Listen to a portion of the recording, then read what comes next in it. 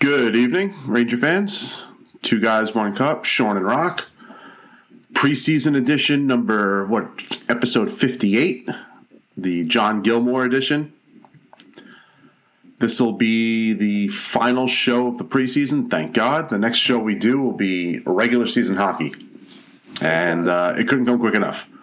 Thank God. Yeah, seriously. These preseasons are way too long, dude.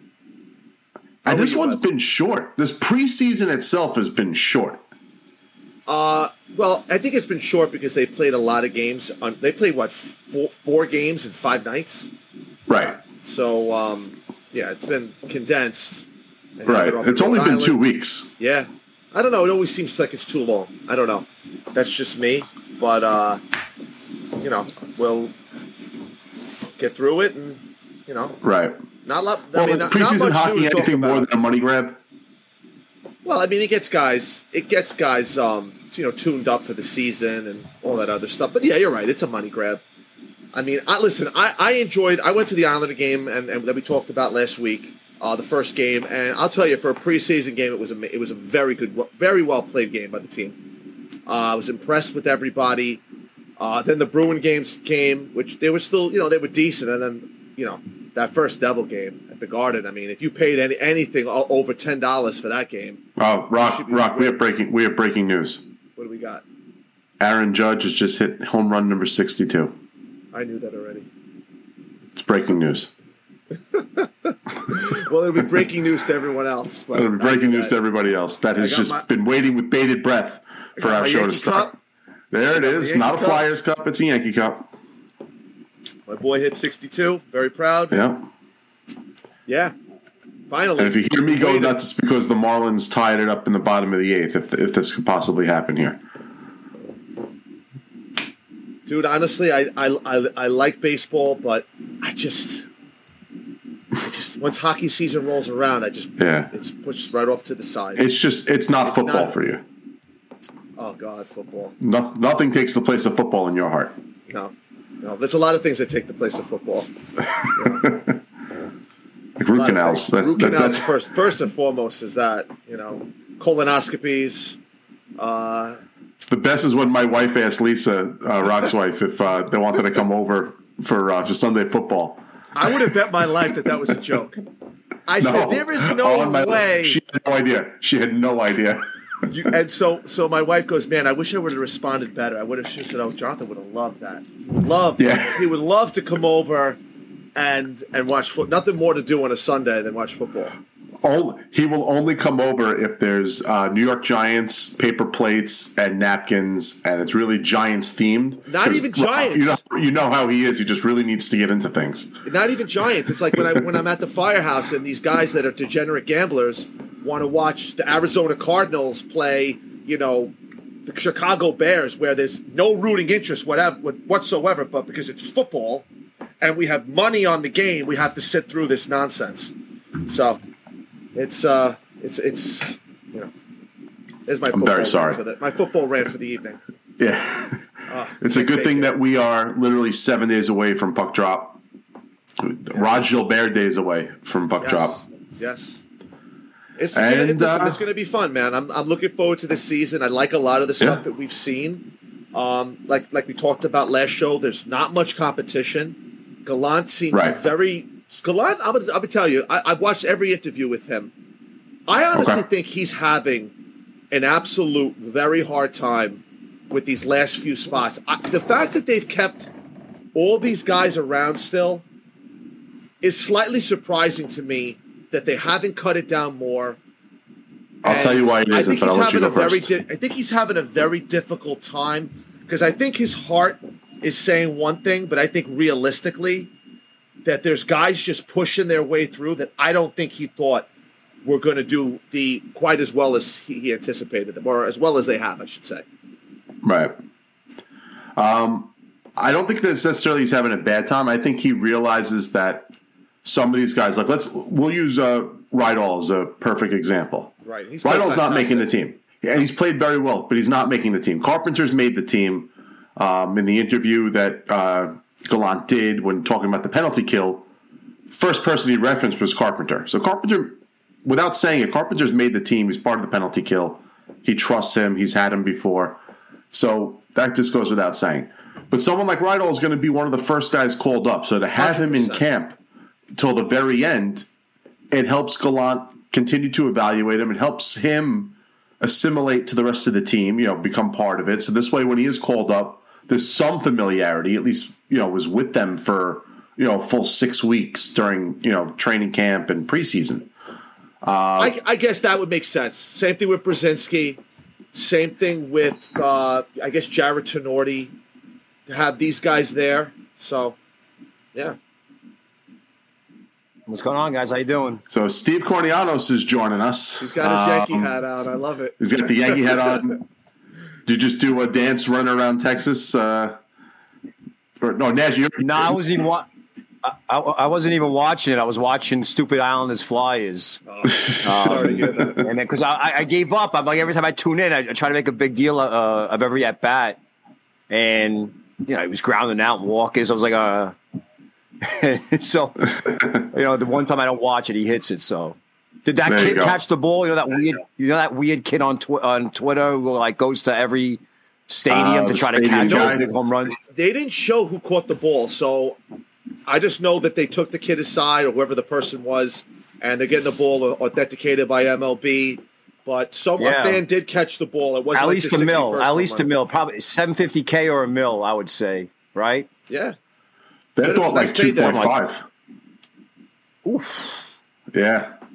Oh no, there was there's some weird guy who goes he's like a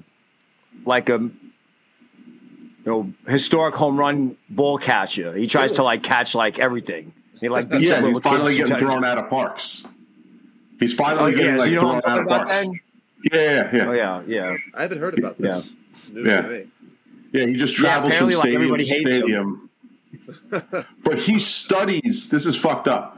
He literally studies film on tracks where certain guys hit home runs. So when a guy, he doesn't sit in the seat. So when Stanton's up, he knows exactly within 15 feet. If Stanton's homering, he's going to homer here.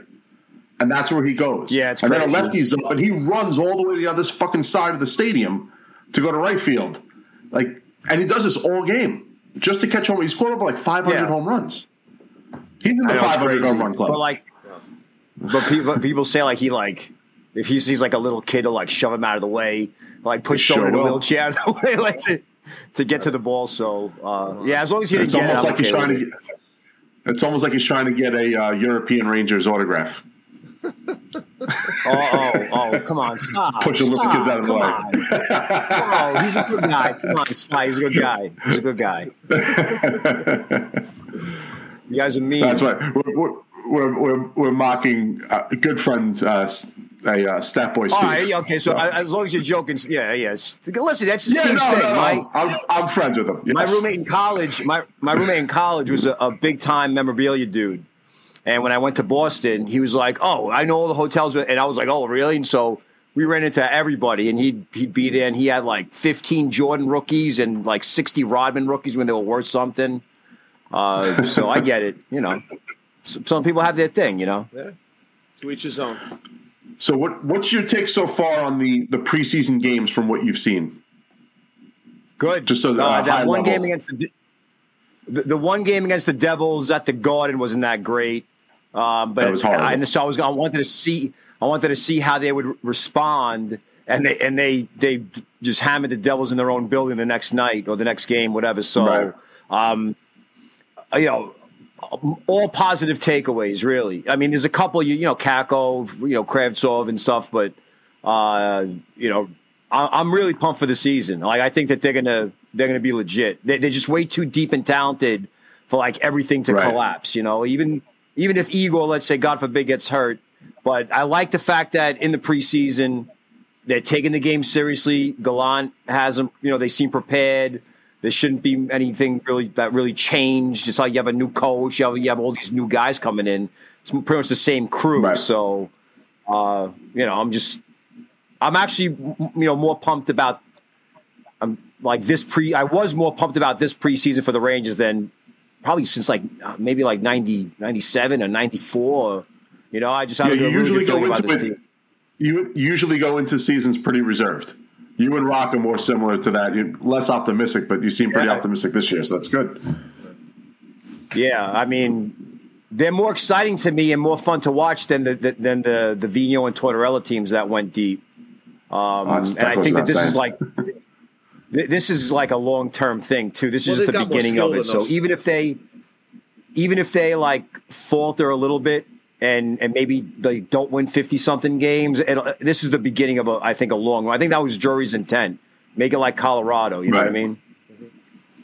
Well, Steve, first off, I listened to your podcast on the Rangers, and for someone that commutes about an hour and 15 to an hour and 20 minutes a day, that was a great one, because I'll tell you, I got 2 rides with it. I got there and back, and I'll tell you, it was fantastic. I'm glad you like it. Yeah, thank you. I appreciate it. And I actually still have to listen to the Lundqvist. I started listening to the Lundqvist trade analysis on your podcast, so I'm going to listen to that one next on my way to work tomorrow morning. But you don't seem like you're that high on Kakko and Kravtsov. What haven't you liked from their games so far this year, or this preseason, I should say? I mean, they do little things, right? I think Kravtsov is very smooth, stick handling wise, so he could get out of trouble. And my concern though is like I didn't want to like beat the kids up too much and like nitpick little things, but now I'm concerned with this Vesey thing now, because like you would think that wouldn't even be necessary. You know what I'm saying? Where you would go to like Cooley or Orthman before you say, let's try the Vesey experiment again. And what I'm concerned about is that Vesey's having a hell of a frickin' – and he is having a great preseason that it's gonna now create a controversy. For like the last year, we're like, put the frickin' 2 kids in the top 6, give Kravtsov either the second line or the third line, and just let him play, see what happens. And now that might be in doubt, so that's why I'm a little. I wanted like both those guys to have such crazy like the Nick Robinson kid in Toronto is having a fantastic preseason, and he's like basically, I don't want to say guaranteed, but he's close to a guarantee to be the second line wing with Tavares and Nylander, and I kind of wanted to see that out of Kakko and Kravtsov. Lafreniere, we see it. You know what I'm saying? Yeah. So I think we're going to see that kid line play.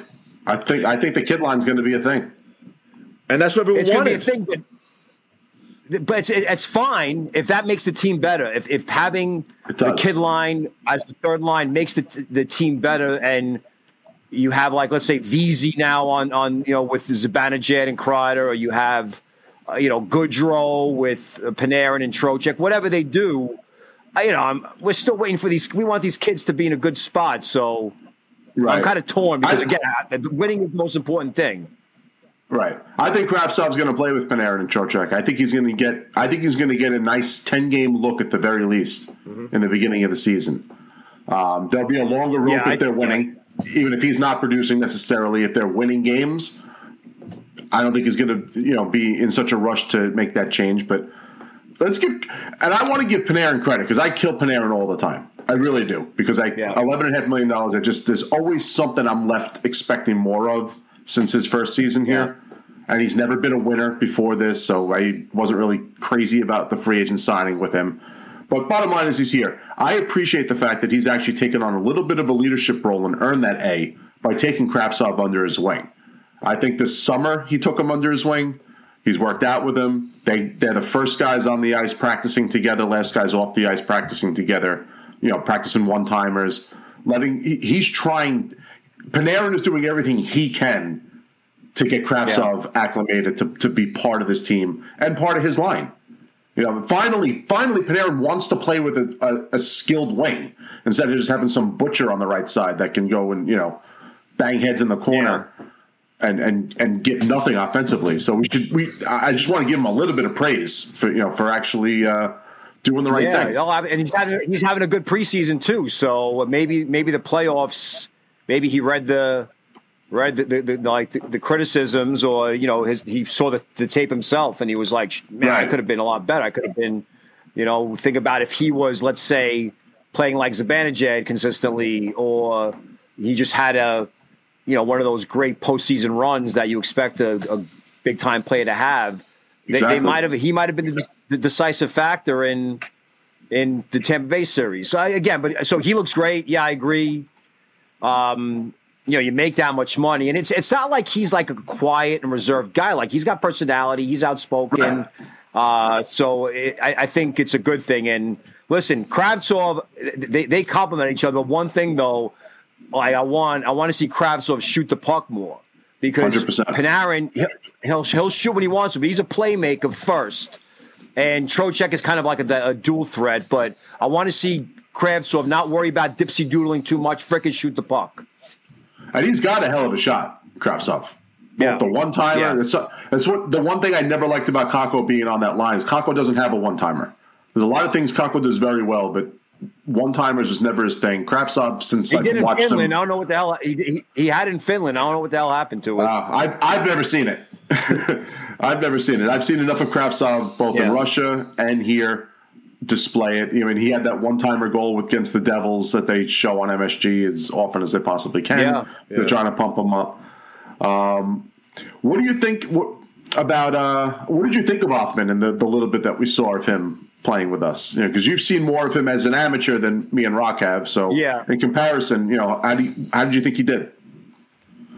My biggest takeaway was how much stronger he looks against junior age kids than against NHL players. It was clear, not just that one example with, was it Numbnuts on the Islanders? I forgot his name. But when you're facing, no. The guy, is it not something with a K? No, something like AHL contract, like from Bridgeport. Kubak? Yeah, Kubiak. Kubiak. Yeah, that's it. Yeah, Kubiak. Yeah, the punter, was he a punter or a kicker? He was a kicker. Quarterback for Denver, right? When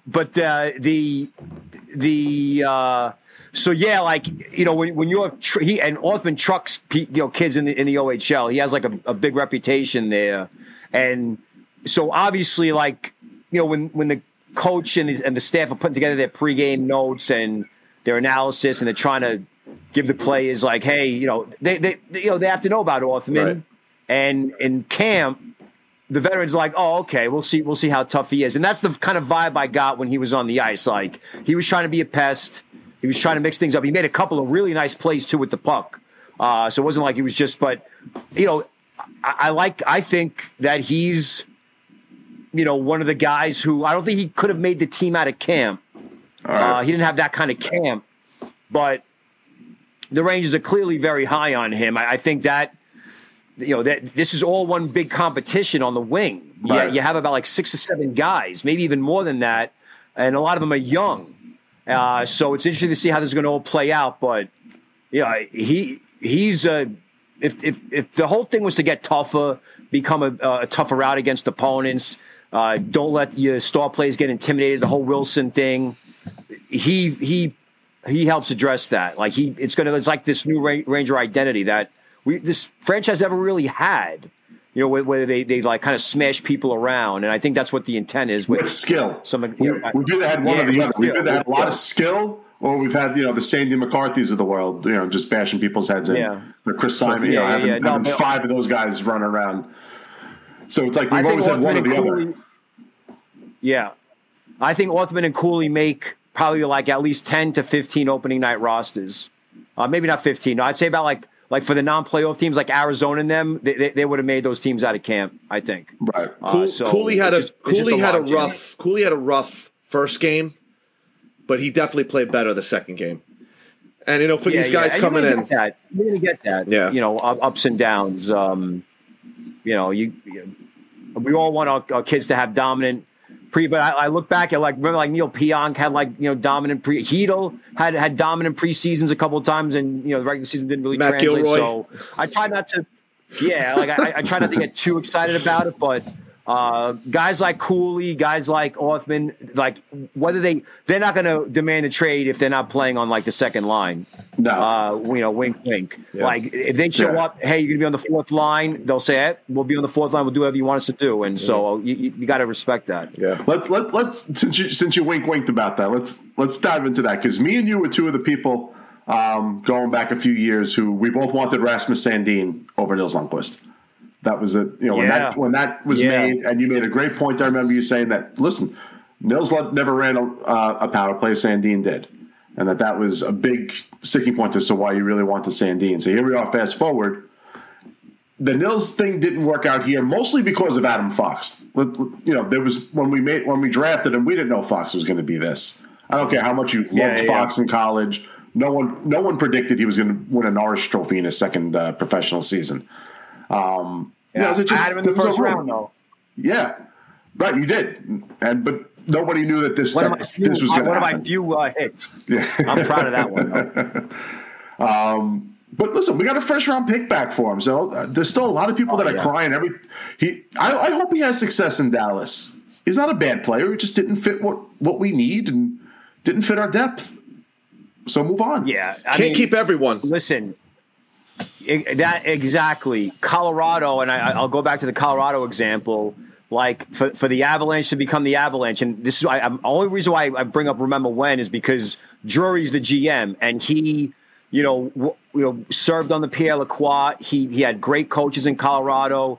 He had, Sakic is one of the best GMs in the league. He was his captain. It's kind of, so it's like that Avalanche tree is kind of like other trees, like whether it be like the Bill Parcells tree or the Phil Jackson tree. So I think that when you stockpile all these assets, you know that you create competition and you beef up at the deadline when you need to. You address concerns. Once you have played 50 or 60 games, you could just identify them. So, he's like, the shocking thing was Dallas being the team that did it because they never traded their first round pick. I wrote about it. Right. How Jim Nill would not trade a first round pick. And so I was shocked at the return. But, Lundkvist had his shot last year. And whether they want to blame that mess Nemeth, I get it. I'm not a Nemeth guy either. But, they gave him a shot. It didn't work out. They were always pinned in their zone. They bring Schneider in, and he, outplays Lundkvist. And there's nothing wrong with that. That's what you want. Which he should. Nils was picked 27th. It was a 27th pick in the draft, and Schneider was picked 19th or 18th, whatever number it was. He outplayed him. And so you can't blame Nemeth. But even beyond that, it's just that it's just like it's a business. And it's merit based. You know what I'm saying? Right. Like you can't just say fans think, a first round pick. We have to no. You don't have to play a guy because he's a first round pick. That's like maybe like the head scout that like scouted that kid and the assistant GM who was pushing for that kid to get drafted. Yeah, they might be banging on the table and saying, no, come on, we got to play this kid. But when all these kids show up at once, they don't play favorites. They know how detrimental that could be to the group, if to the prospect group, if the organization, the coaches, and the staff are playing favorites and giving away ice time because a kid was drafted high. Now, Lundkvist did have a good camp, so everything went right with Lundkvist. The Rangers didn't mess anything up. I forgot what idiot was like, Rangers messed up development of another prospect. Man, shut up. Right. No, they didn't. I hate that. He was so lazy. Yeah, he was in Sweden for 3 years. He ran Luleå's power play. He developed into one of the best defensemen in the league. He was voted the best defenseman in the league. Right. When he finally said he's ready to come to North America, he comes here.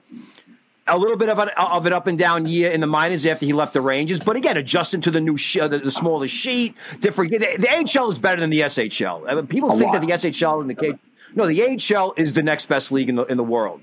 And so, to wrap it up, it all makes sense. Just don't, you're attached to the kid. You wanted to see him succeed. Who cares? They won 50-something games and went to the conference finals without him. Right. Rangers are fine. And they got a first rounder that they can use to add at the deadline because if Jimmy Vesey is going to be our first line right wing, then they're going to need high picks to get someone to eat salary and get a top 6 player back.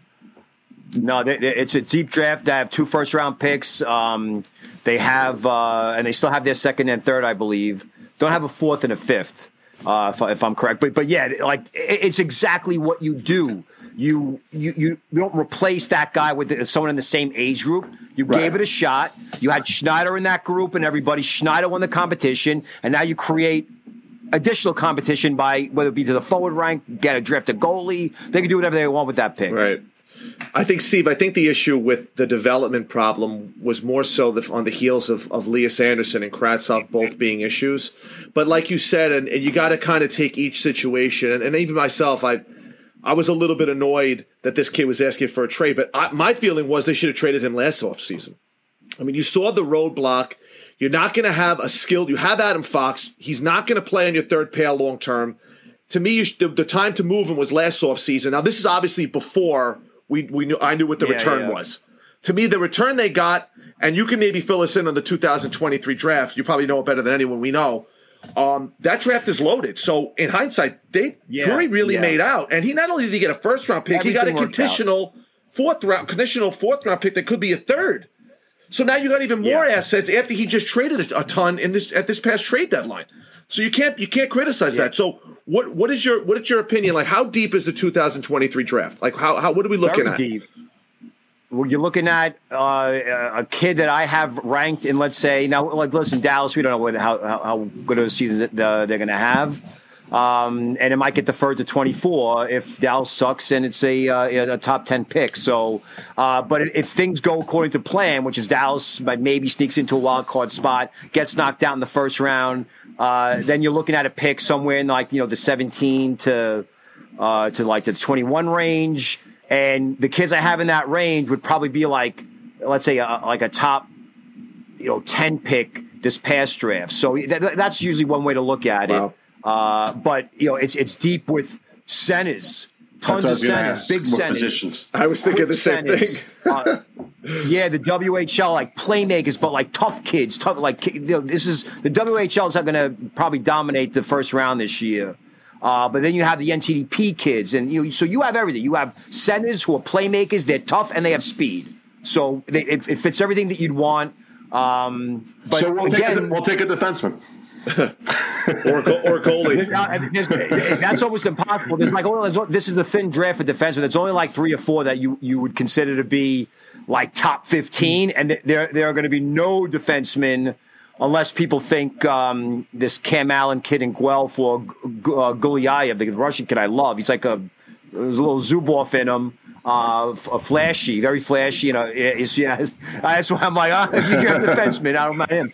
But it's going to be all forwards probably in the first 10 picks. Right. So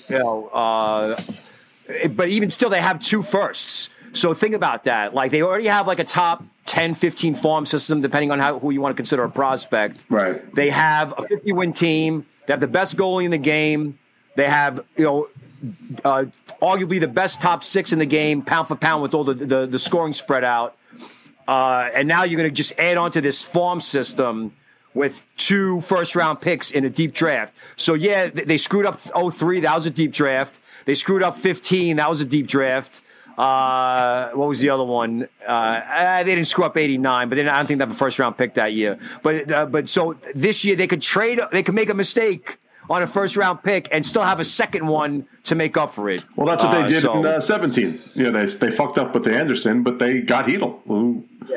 Let's be honest. Like even 04 was a weak draft. 04 wasn't considered a good draft after like the first couple of guys. So They took a shot at Montoya. Korpikoski's the one that became like the worker bee, but it's still, you wish they did better. But I think the approach that the Rangers have, they've been safe the last couple of drafts. They want toughness. They want two-way play. They want aggressiveness.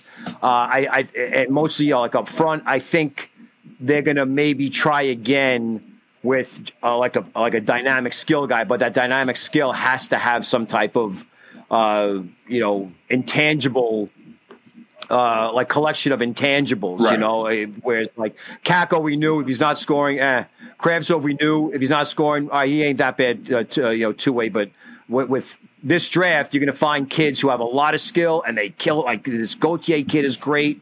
The Riley Heidt, the kid from the WHL, and so many kids with speed, with toughness, and skill, and that's what makes it special. It's CHL heavy, so it's going to get a lot of hype.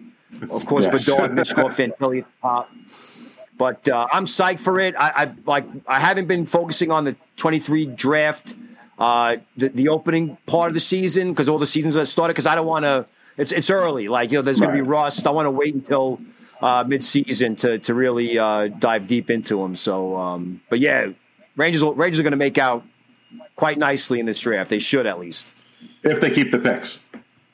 If they keep the picks, something catastrophic has to happen for them to keep both these picks. I would be shocked if we go into the 23 draft and they have 2 first-round picks. Unless Jimmy Vesey's got 23 goals by the trade deadline, playing on that first line. I'm sitting there the other day and I text Rock and I go, all right, so Sammy Blais was the first guy we saw getting practicing on the first line, and then you heard Gaudreau. And I'm like, out of Gaudreau, Blais, and Vesey, who actually fits the first line the best? Like, Vesey by far. Vesey by far. Yeah, he's going to tinker Gallant. He's going to tinker, and this is what he does. And right. I think most coaches do it anyway, especially in the beginning of the year. So we'll see. We'll see how the lines work out, I guess, in the beginning. But much like Kreider and Zibanejad might even get broken apart if one's like in a slump. But the dedicated, the 2 wing spots on the top 6 that were open now with the Vetrano leaving and Kopp. So. But again, to me, it doesn't really matter all that much. It's just like selfish that I want to see the young kids up there. But again, I care about chemistry. I care about results. I care about wins. That's all. Just so the kids are still really young to the point where if they were, put it this way, if there was, you take all the veterans in the top 6 out of it, would we be going anywhere on a team that's led by Hedel, Lafreniere, Kakko, Kravtsov, Othman? Like, we wouldn't be a playoff team. With that goalie, you never know. But we wouldn't be where we are. So there's nothing wrong with them taking over when they're 24 and them being the guys at that age. And assuming a depth role right now, but learning how to be winners, which they will be.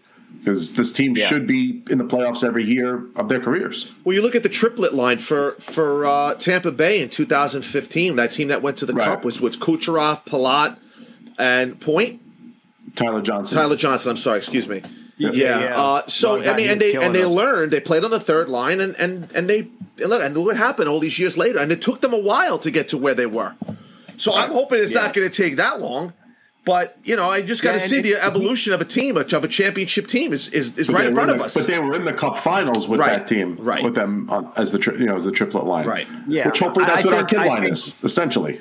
Yeah, same thing with Cirelli and Joseph, too. They had to trade Joseph because they wanted Paul, and Joseph's actually really good, looking good for Ottawa. But, yeah, like you say, the third line ain't bad, all right? And although I'm sure like guys like Lafreniere and Hedel know they could probably run their own line and be in the top 6. They're team oriented. I think they're just going to do whatever's asked of them. And Lafreniere went through a lot, took a lot of crap from the blogosphere, from on social media, outside fans, other fan bases, ranking on him because he's not producing, and he never changed his style. He was patient, and now we've seen examples in the postseason and now in the preseason as well that he could be that guy. He's going to be that guy. What's funny is the moment that it clicked for me as far as knowing what he's going to be when he fought Stamkos. That just showed such balls, and it's not like because Stamkos is physically intimidating. It's because you don't, as a young kid like that. You don't go fight another team's star. There's just like an unwritten rule. You just don't do that. Like you've heard the line, you don't talk to Mr. Sakic. You don't go after Stamkos, 2-time Cup winning captain. You don't do it, and he did. Yeah. And as not being a tough guy, that showed a lot. Justified too. So 100%, 100%. But it showed he believes in himself, and he believes in his he still thinks of himself as I was the first overall pick in the draft too, guys. Like I still had that stature. Yeah. And he's just because, like you said, the blogosphere may shit on him, or you have people comparing him to Tim Stutzla, who had 59 points. He doesn't view it that way. Team went nowhere. Exactly. Tim Stutzla was playing golf, eating Venus Schnitzel when Lafreniere was scoring big goals in the playoffs. So again, I don't. People want to say Jack Hughes or all rookies are better. Yeah, enjoy your rookies, enjoy them. Right. Absolutely, but the goal is to succeed in the playoffs. In every sport, that's all that matters. Making the playoffs validates a season. A 60-point season from a rookie does not validate a season. For the team and for the fan base, it's like, oh, okay, that was a nice nugget, but we suck. So that's why any criticisms of Lafreniere, I'm like, I don't care. He's going to be fine. Oh, the team's winning, so suck it. And Lafreniere going into his first NHL season, he didn't play a lot of hockey prior to that, right? Because of COVID, there was wasn't his league shut down a little bit, Steve? I mean, you watched him. No, you watched him play in juniors, like you watched him play. You've seen his great game evolve. Now, am I wrong? Didn't he have like a shutdown where the league didn't play, the Quebec Hockey League? Well, no, because his playoffs and like regular Rimouski was good, and then in March of 2020, they had everybody shut down. So he had already been drafted by the Rangers in October of 20, and then he was ready to go for that, the shortened season. Okay. So he never really missed it. All he missed out on was a chance at the Quebec League title in the Memorial Cup. But like I've told people, like the Lafreniere that was with Rimouski is the Lafreniere that you're starting to see now. Okay. For a while there, he was just, there wasn't any structure in his game in the beginning, and that's completely fair and understandable considering that he was a freaking rookie. So, and the Rangers didn't need him to carry the team. They didn't say, hey, we suck. Could you please help us? They're like, we got veterans here. Oh, look, we got Mr. Panarin. We have Mr. Zibanejad. We have Mr. Kreider. These are all veterans here. You watch what they do. You learn from them. We don't need you to try to outplay them or outscore them. And most fans don't realize that. They think that, he shows up his first overall pick. He has to outscore the freaking, the 8 and 10 year NHL veterans who, Well, that's the problem too. It's not the diehard fans. It's more the novice fans, and they throw the word generational out there. But to me, generational is Crosby, it's Ovechkin, it's Connor McDavid, it's Austin Matthews, and even Matthews is. I guess you could put Matthews in that category.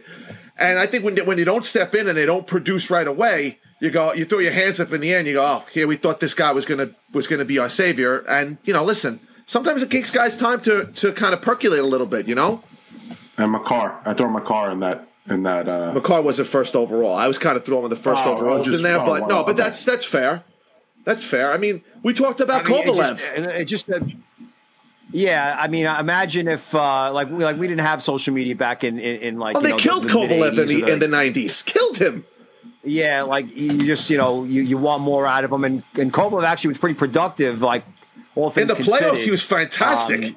In 94. He was amazing in 94. Yeah, but like his rookie year when the team sucked, he that team had a lot of wings. It had like 15 wings. They're all good.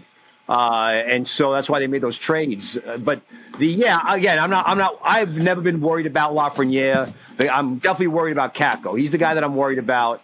Kravtsov I could deal with because I know that he's a good player and he can probably tailor his game to suit more of like a bottom six.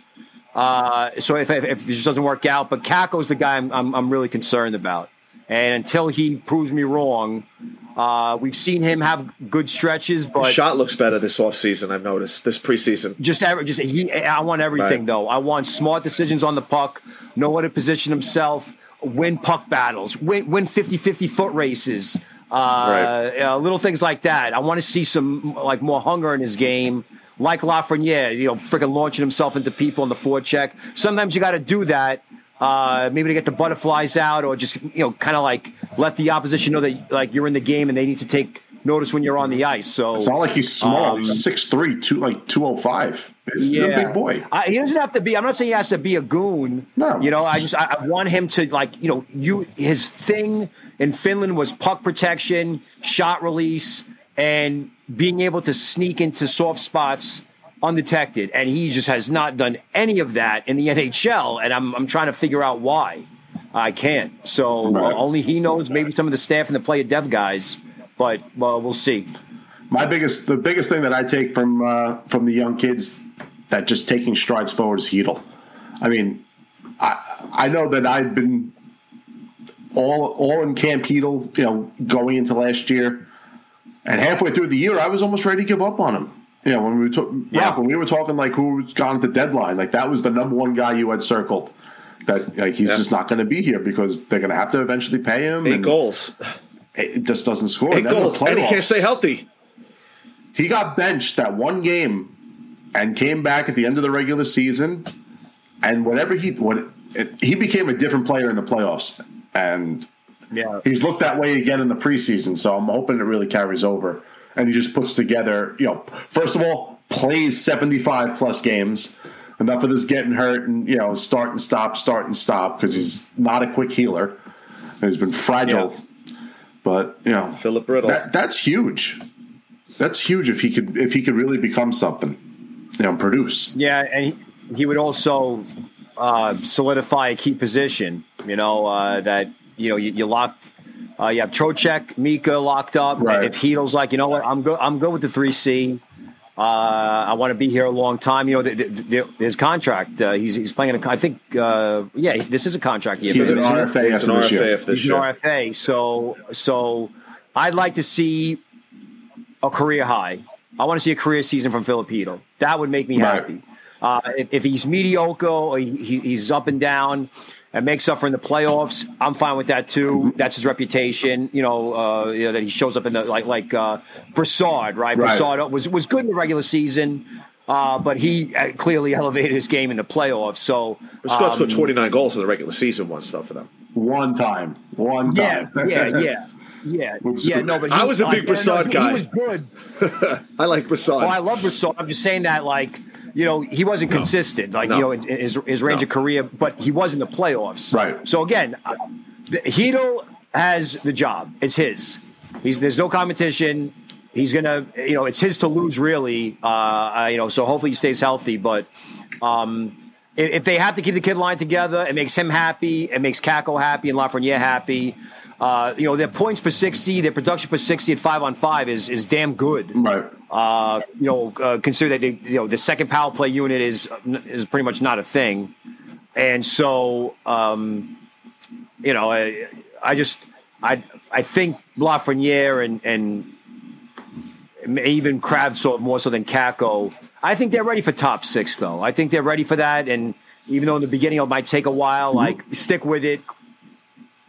And the power play, I know people also complain about the power play time with Lafreniere and Kakko. Listen, it's the top 5 power play. Why? Yeah, so clearly it's working. Why would you want to ever get those guys off the ice on the power play? I don't understand that. Carolina had, I think, one of the best, first or second best PK in the game, and they couldn't stop the range of power play in the playoffs last year, and so. That's why, I think everybody just understands. I think the fans, a lot of fans do, most fans do, some don't. But the players and the coaching staff and the front office, they seem to get it. We're good. I don't care that you're the guy that you bet on last night didn't play. The job is to win. Right. And they all seem to love playing for the organization. And that's common with the Rangers, that the taxes are pretty bad, but other than that, Rangers treat their players they treat their players like gold. So it's a good spot to be in. Really, the rebuild was a freaking. I'll go out and I'll say it, man. I hope I don't jinx it. The rebuild was a freaking success. It was a 1,000% success. So you got to give Gorton credit. In that regard, but and even to a degree, David Quinn, I don't know who wants to do it, but they improved every year under him. So he must have. Even if David Quinn didn't do anything right, he didn't really do anything wrong. See, David Quinn had 5 guys have career years. Yeah, exactly. 5 guys had career years under David Quinn. As a rookie NHL coach, too. He was a rookie. You see these gurus from junior hockey and from the AHL. They're like, oh, this guy, he's going to be great, college. And they show up, and the locker room is toxic. I mean, look, Quinn had locker room problems, too, but I don't think it was his fault. No.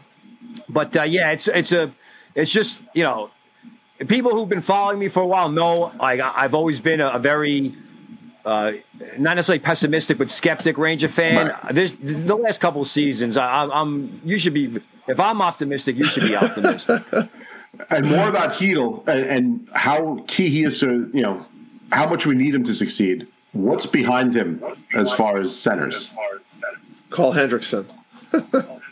Yeah, there you go. Well, listen, they have bodies, they have names, right?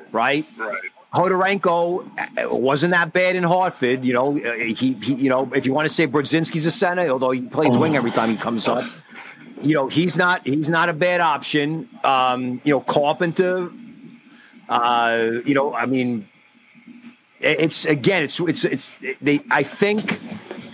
I'm a Reeves guy now. Before I wasn't a Reeves guy, and I think that you can have. Rock's a big Reeves guy. Dare I say, you could have like an Islanders fourth line. I think that they have that. Maybe Reeves isn't as like skilled, or his hands aren't as soft as Matt Martin's. But if they I think they're one player away from that, and I think it might be center ice. So. But the fourth line, when they're effective, they can be effective. They're just not effective enough. But there's really not there are kids like that's what I mean. That's what I mean. Coming up in the system, it's Ryder, Korczak. Yeah, Korczak and Grube. Which one has a better chance of having a better career? Listen, we have to see these kids. These kids are good in junior hockey. I like them a lot. I covered them, but got to see what they do in Hartford. Hartford got rid of a bunch of guys last year. Mostly wings, but it looks like Riedel. He's a center. I liked him. I like him too a lot. I like him too a lot. Yeah. Apparently Gallant likes him a lot too. So 6'3" and can move. We'll see how that competition goes. They still have all these guys, these AHL contract dudes down there. Right. Brzezinski's brother. But pipeline wise. They drafted, I think, 3 centers last year, but 2 were overages. So it's all college in Europe. Right. Henriksen, I think. Don't see it. Was he sent back to Sweden, or is he? He's in Hartford. All right. So this is his shot, though. I mean, he was always blocked with Frölunda. Okay. He couldn't play top minutes. He played top 6 a couple of times, but it was mostly middle 6 to fourth line. But he's a smaller guy. He's a playmaker, pass first. Not bad defensively, strong balance. So, he's going to be a new guy in Hartford. It's completely new surroundings. He's played in big games before because Frölunda's the big program there in Sweden. Right. But I'm not expecting a lot out of him because it's, like I said, his first North American season. I could be mistaken. He could, hit the ground running and start putting up points early. But, unfortunately, he was our top center prospect for so long. He's not going to make this team anytime soon. Right. You committed to the first 2 guys, the veterans, only an injury or multiple injuries, like a catastrophic run of, walking wounded and so on. You'll see a guy like Henriksen play. But for a couple of years, it was fun talking about him. And if the best thing for him right now, from the organization standpoint, succeed in the AHL. Boost your value and be competitive at the next training camp. The guy, it's funny when I went to the Ranger Devil game at the Garden with the shit show that they put on the ice. It was really bad. And so I'm actually sitting in Rock's section, so I had a nice little center ice view of seeing what was going on. The one guy for us that completely stood out to me, where I was like, this guy can move, is Kodorenko. He could fly, huh? Yeah, I didn't know he was fast like that. He could fly. Yeah, he was an NTDP kid. It's funny, in his draft year, he got a little knocked for his skating, but he went to Michigan State. He didn't go to a big time program.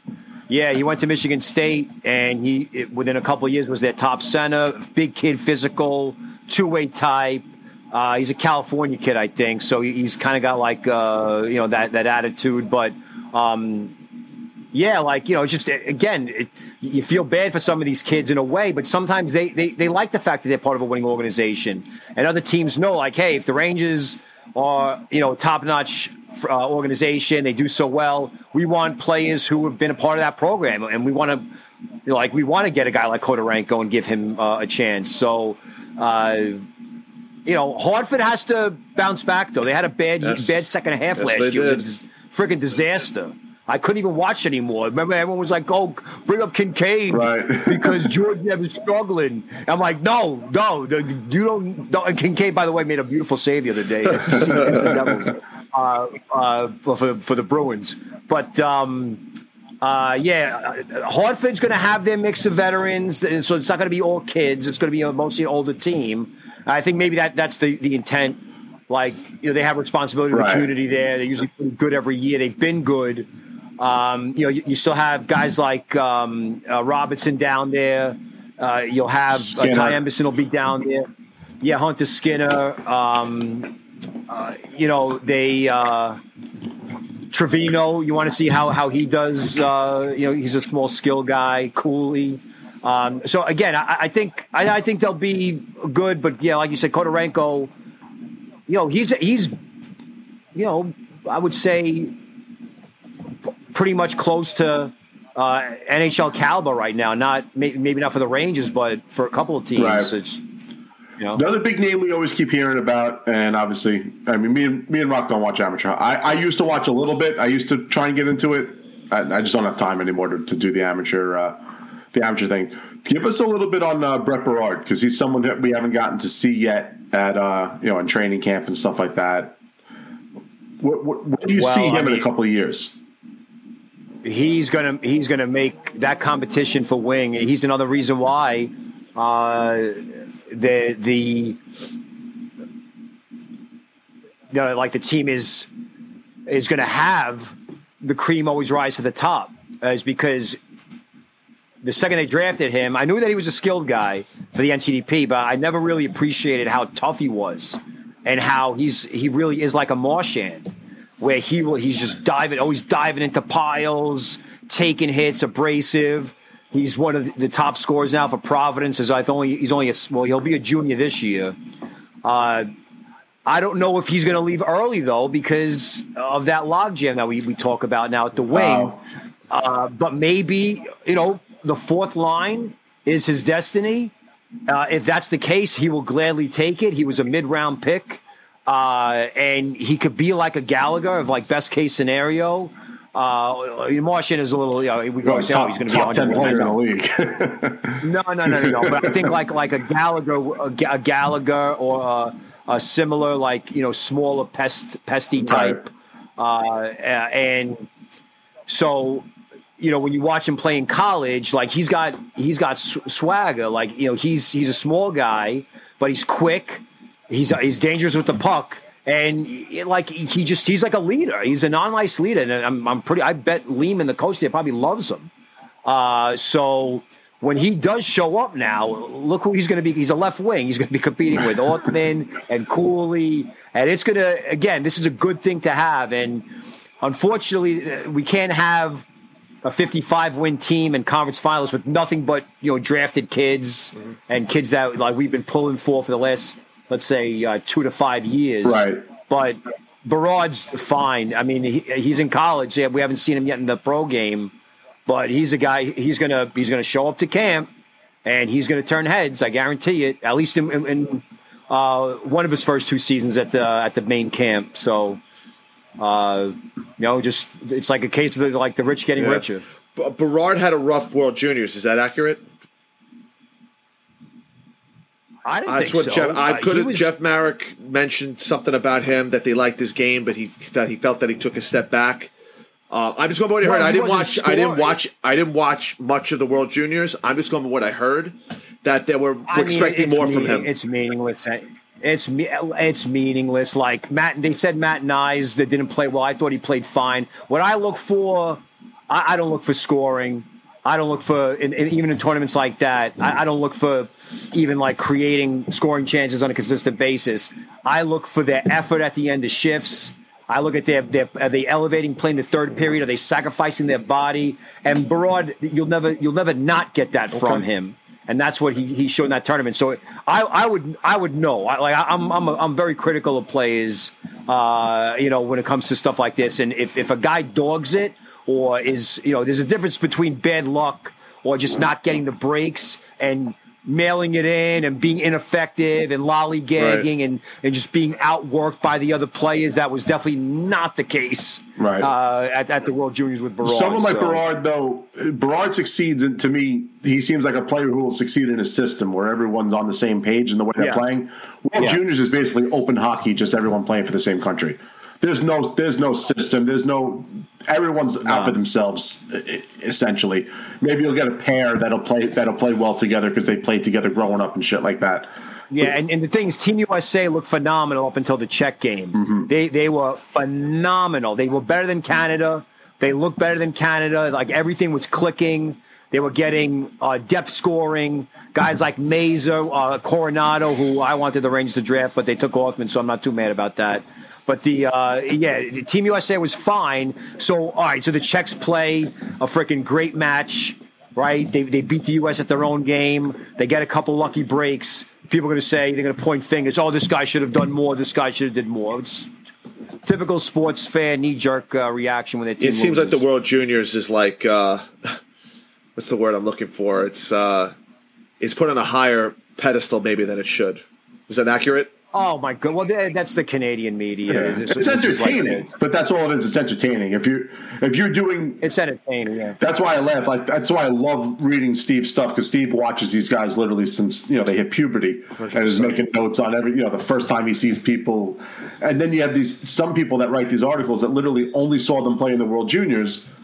I'm like, that's not a fair evaluation. It's open hockey. It's not a guy playing in his system with his coach, with his teammates for year round. Yeah. We really get a sense of how they are as a player. This is just throw everybody out there and go play. It's like, okay, so like in the NFL draft, right? What's more important, the pro days or the bowl game? You could have a bad bowl game if you smoke the combine. That's all that matters, right? And in addition to what you did during the season. So why are we putting? And this is mostly the Canadians. I love them for loving hockey as much as they do, but this whole Hockey Canada thing with the pressure they put on their kids, like. If you're going to make a tournament out to be more than it really is, which is just a freaking tournament, right? It's just it's a mid-season. It's a mid-season tournament. It's not even a playoff tournament. It's a mid-season tournament. Right. And all these kids, they say, "Oh, I want to play for my country." They care more about their club teams. You know what I mean? They were, winning with them. So, I just get frustrated when prospects who've proven themselves against their peers who they're playing in this tournament are like all of a sudden criticized because they're not really delivering a historic or near historic performances. Think about how messed up that is. Oh, he didn't have 14 points in 8 games. Oh, he's not as good as that guy. It's like, oh. And you got to deal with it, and it's it is frustrating, very frustrating. And that's why I'm sometimes more abrasive than the average guys, because I'm like, no. In the NFL, they would never do that. They would never say, "Oh, this guy struggled against an elite defense." Right? It's never like they never give credit to the opposition. Right. It's always like, "Oh, what a shameful performance. They played terribly." Well, I'm going to give the other team. The other team is really good too. Let's give them credit. You can't win every Game 7 or every freaking Super Bowl. So. Again, but hyping it up and making it out more than it is how TSN makes money off it, and it won't change. No. You'll see. Well, look at the intros this year. Get it. Right. They'll be like, "Oh, this is the most important tournament in the world." After Christmas, I don't know. I think we got bowl games coming up. There's more important stuff going on than the frickin' World Juniors. Right. So I just want to put a crazy tangent. It's beautiful, though. You're right, though. You're 100% right, because you hear the World Juniors. They really pump the World Juniors, and they almost hypnotize you into thinking that tournament is more important than it really is. So it's a good analysis. And the thing is, though, the kids, the kids, it's a big deal to them too. That's why. You could still celebrate it for for the skill and being a best on best tournament, but the marketing thing, it's something that we Americans even with like March Madness, like the country doesn't really shut down. March Madness is in office pools, and we all know about it. But the country isn't shut down. And like if it's not like if like a favorite team that we all bet on chokes that we're the shame, what a shameful. Like it happens, But I don't know. Anyway, I get it. Rock, what do you got? So my last guy that I was curious about was McConnell Barker. Is that how you pronounce his last name? Yep. Where do you see him long term? I mean, I know that he had first round aspirations. Teams thought that he could possibly be a first round pick. He's kind of slid a lot. Where do you see him long term? Well, he was the reason why I think he didn't get as much hype as he may have deserved is that his team was really deep. Sault Ste. Marie. So it's almost like a Lafreniere situation where they didn't need him to be the number one guy. He was a high OHL priority pick, and he was like 4th overall. So like Othman, he had a pretty strong reputation in Ontario hockey circles, which is a pretty big deal. And, in the beginning of the season last year, he kind of was like not really going through the motions. He was just, trying to fit into a team that was a friggin' powerhouse, scoring a ton of goals. And then finally, at like the second half, he solidified a top 6 role. The coach was just leaning on him over the veterans in the playoffs. He's playing 20-plus minutes a game. He's a good skater. He's big. He's got good size. He hits. He's aggressive on the forecheck. So he fits that mold like we talked about. I think that you have to rank him high in the prospect depth chart at the center position because of his size and his ability to skate. So, and like his two-way acumen as well. So whereas we have some smaller guys in there, you don't know if their game's going to translate. Are they maybe going to peak at the HL? So I predicted that McConnell Barker was going to have a breakout offensive season this year in the OHL. Like maybe not one of the top scorers in the league, but maybe become like a 40-40 guy. And in that league, it ain't that hard to do. Right. But become like a 40-40 guy, a top-line guy. He was on the top power play unit for Sault Ste. Marie. It was a good one, and he ran the half wall for them in the playoffs. I mean, so think about that. Like, so I'm not going to say the sky's the limit, but he's a kid that might be a sleeper, a kid that I ranked higher. I had him ranked in like the mid-30s because of his second half. I wanted to reward him for it. Right. But we'll see him in camp. I didn't see any of the. Was he at rookie camp? I didn't see any of the tournaments. He was at the rookie camp, but he wasn't. He wasn't at the regular camp. He was like Traverse City or whatever they did. Yeah. But we'll see next year will be a big test for him. You would say he's a number one center prospect, then, right? Would you have him over Korczak, or you still have Korczak ahead of him? On upside, I would give the edge to McConnell Barker. Korczak is really good. He's just his skating is kind of decent. He's actually but he's just to pack on more muscle, get tougher. Right. In the corner, but he plays in the dub. It's a good tough league. He's like a leader on his team and stuff. Right. He played with the Furcus kid, Jagger Furcus, and Eric Gallery. He's a line driver. I like about that. McConnell Barker, though, I just think because of his size and he's got, I guess, more visible on ice presence, if that makes sense. Yeah, Danny McGillicuddy says we have to compensate you since you're missing the Lethbridge Saskatoon game right now. Oh yeah. There's a whole bunch. I have a whole schedule.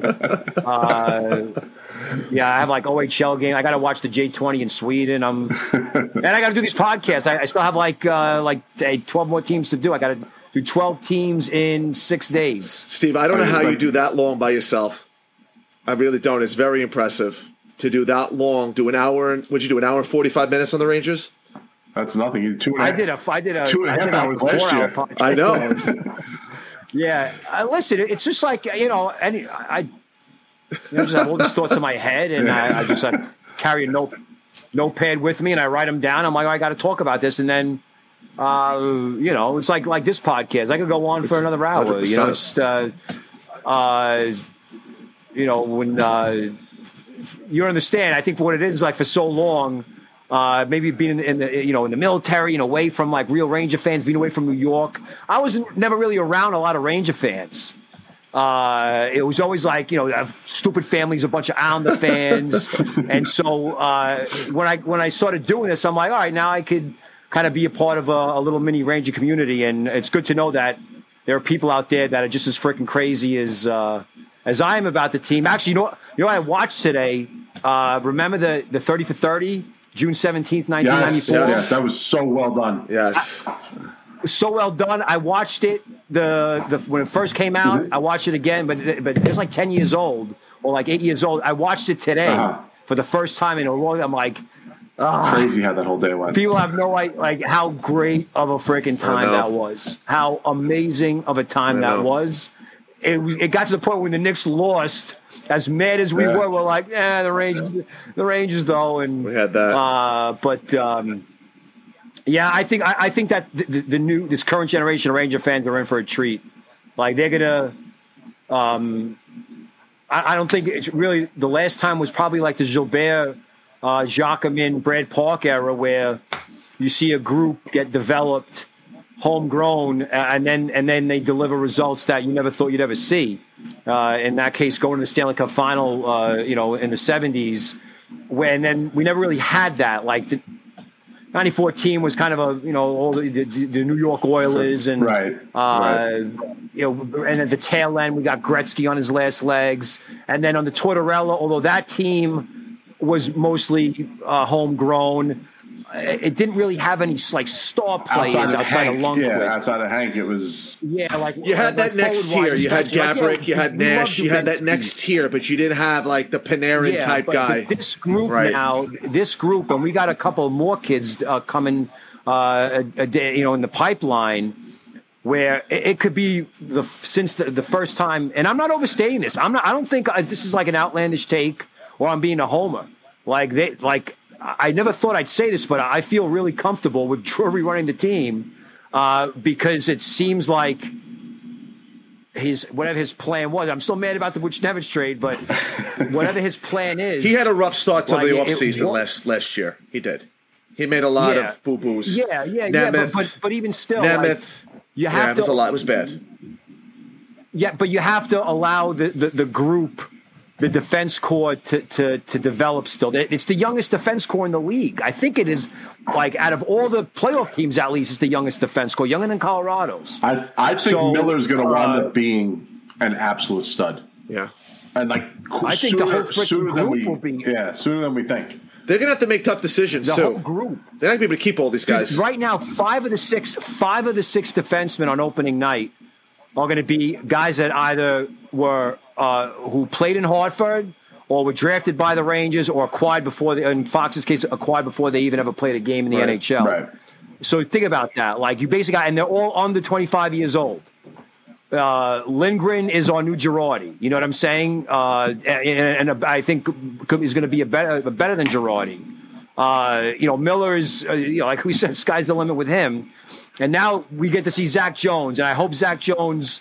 You saw it in the preseason. I saw it in Hartford almost all last year. That pairing isn't going to be, I think, just 12, 13 minutes a game. Maybe not this year, but a Schneider-Jones pairing. They could essentially have 3 20-minute-a-night pairings eventually.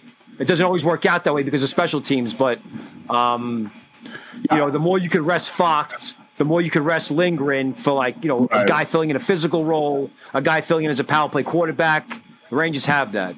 I completely disagreed with Larry Brooks in his assessment of Jones as a defenseman, basically saying that Hayek was better defensively than him. I'm like, are we watching this? And I don't mind Hayek as a seventh defenseman. I don't. Is this off of one game or? No, just as a general statement that him being on the team might not be best suited for him. Because he's not going to play. He's not going to be on the second power play. So why is he here? It's the IQ. Hayek doesn't have the IQ. Jones has the IQ. He makes small plays on the pressure. That's the big thing. Hayek could be a turnover machine. I like Hayek. Yeah, I like him as a seventh defenseman. He's fine there. Yeah, but no. Jones Schneider is exactly what you want. Right. A playmaker who could skate and dish the puck and elude traffic and have soft hands and handle tough passes and make plays in the neutral zone and keep plays in at the line, and the physical guy to cover down for him when he's executing and he's controlling the puck. Right. I mean, yeah, exactly. And I like why would you? We thought it was. And Jones put on some. He said, "I want to be tough enough to play in this league." Put on some weight, which is fine. Didn't look like it slowed him down at all. So if Hayek 1-on-1, if a defender's coming at Hayek and the defender's coming at Jones, if Hayek is equal to Jones, it's still not as good because Jones is able to get the puck out of the zone a lot quicker and more efficiently than Hayek ever will. Yeah. It's an old school mentality. Yeah. I'm not knocking Larry per se, but it's just like I disagree with it because it's Hayek is. It's all about also sealing too. And think about what the Rangers just did. They just moved what at one point was their best offensive defense prospect, and so now you have Jones in that mix. And the difference though is that Nemeth isn't a freaking grenade. Schott is not a grenade like Nemeth. So it's all about exchanges, spacing, chemistry. Those things matter. Right. And I like how quick Jones is to react to when he's retreating. He'll try to activate. He'll take a chance, but then he'll know when to cut his losses and double back. And he's usually in position. So there's a lot of things to break down with Jones before you can make a statement like that. So if Larry did his homework and that's what he thinks, God bless him. But I wholeheartedly disagree. You and me both. What about you, Rock? Where are you? I like Jones, but I think in a physical playoff series, I think he's going to get exploited. That's just me. I've seen him. He got muscled in front of the net a few times against the Islanders in the first game that I saw. I think he still needs to. The physical part of the game might hinder him, and especially against a bigger team in a tough playoff series, I think he might have a problem. I think long term, I don't know if he's long for this team at all, to be perfectly honest with you. I think you need to have more of a grizzled, not grizzled, but more of a veteran type guy to be on your third pair who could play in those tougher games. And I just don't know. I have to see it. I hope he proves me wrong. I like him as a player, and I think if there's no Fox and maybe there's no Trouba or no Miller, maybe he's under different circumstances, but he's another small defenseman. And we've seen the small defensemen when the playoffs come around. We've seen Samuel Girard get rocked. We've seen McAvoy in big spots. Sometimes those small defensemen in a playoff series get pushed around a little bit. So that's my only concern. I mean,